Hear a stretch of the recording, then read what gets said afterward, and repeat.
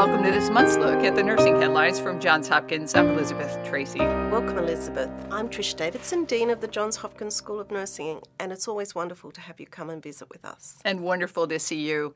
We are talking about something this month that I find extremely concerning. We know that among healthcare professionals, there is a rate of suicide that's increasing, and recent news tells us this is particularly difficult for nurses.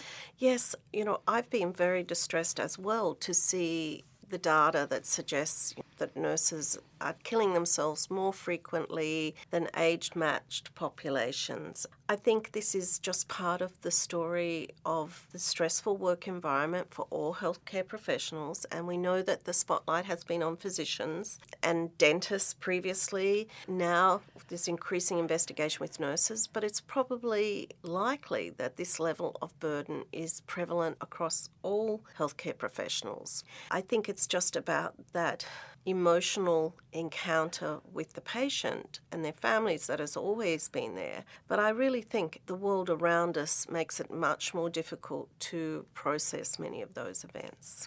Help me to understand how you're looking at that. How are current events right now then juxtaposing against what happens and has always happened in the healthcare environment, where there are very wrenching situations and emotionally distressing things that healthcare workers are exposed to? Why would that combination be so particularly acute right now? So I think part of it is that the healthcare system is pressured much more. And even though we have many more therapies, not everybody has access to those therapies, and sometimes those therapies are overused. I think all health professionals are distressed by a range of factors. When people who they think are eligible for treatment don't get access to that treatment for a range of barriers from geography to finance. When treatments are overused, and we've talked about this much at the end of life, where many individuals perceive futility. Also within acute healthcare systems are really like a pressure cooker of activity and emotion. And sometimes it's very hard to process all of those events. In this current day and age, we have more of a voice, I think, than we ever had. But achieving that voice can sometimes be challenging and also stressful, standing up for something that you don't perceive is right.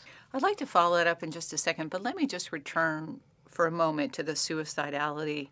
How can nurses support each other? How can nurses support other members of the healthcare team? And if a nurse feels that she or he is having an issue, what can they do?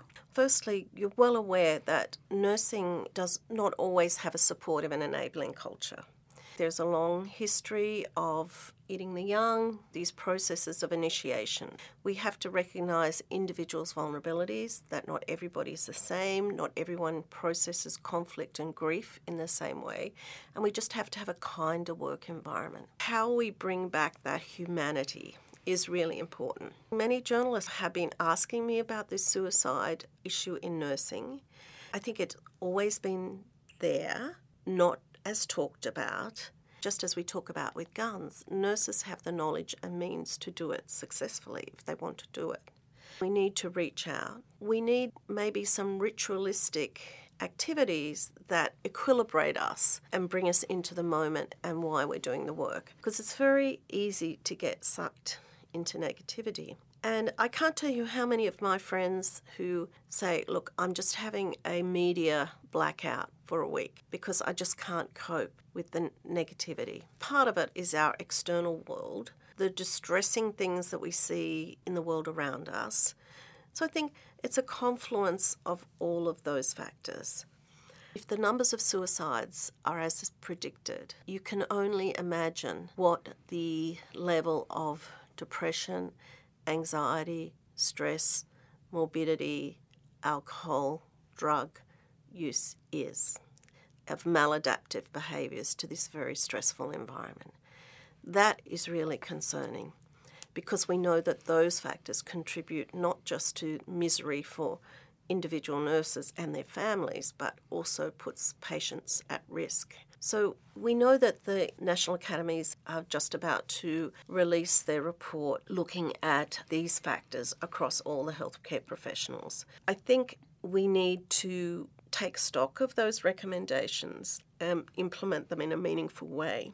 So I think this is a very complex issue. It's also set on a course to become much more acute because of the way that the healthcare system is being delivered. That's a little bit of a pessimistic message for you. Is there any positive spin that's possible here? The positive spin is that people have recognised a problem and an issue. It's how we move from evangelism and projects to systemic cultural change. Maybe that's just what I know is just going to be a huge and heavy lift. How do we change this course of a profession where cultural norms and values are strongly embedded? People are under increased pressure to do more with less. We have these huge increase in violence against healthcare workers, which I struggle to think where is all of that coming from. Also, a society where we're seeing increased inequalities and more basically reasons to be upset and distraught. In a nursing school such as Johns Hopkins, one of the really important ways we have to do is to teach people effective self-care. And also to a certain extent, we have to build resilience. I was having this conversation with a faculty member yesterday, and resilience is a big deal because healthcare is tough and it always has been tough. It does not mean you have to be tough, but you have to be able to ride that wave and not get pulled under with the undertows, which are there. So it's like seeking supportive and enabling environments, making sure that you have colleagues around you that are going to enable you, and also making sure when you go home after work that you have something that fulfills your soul.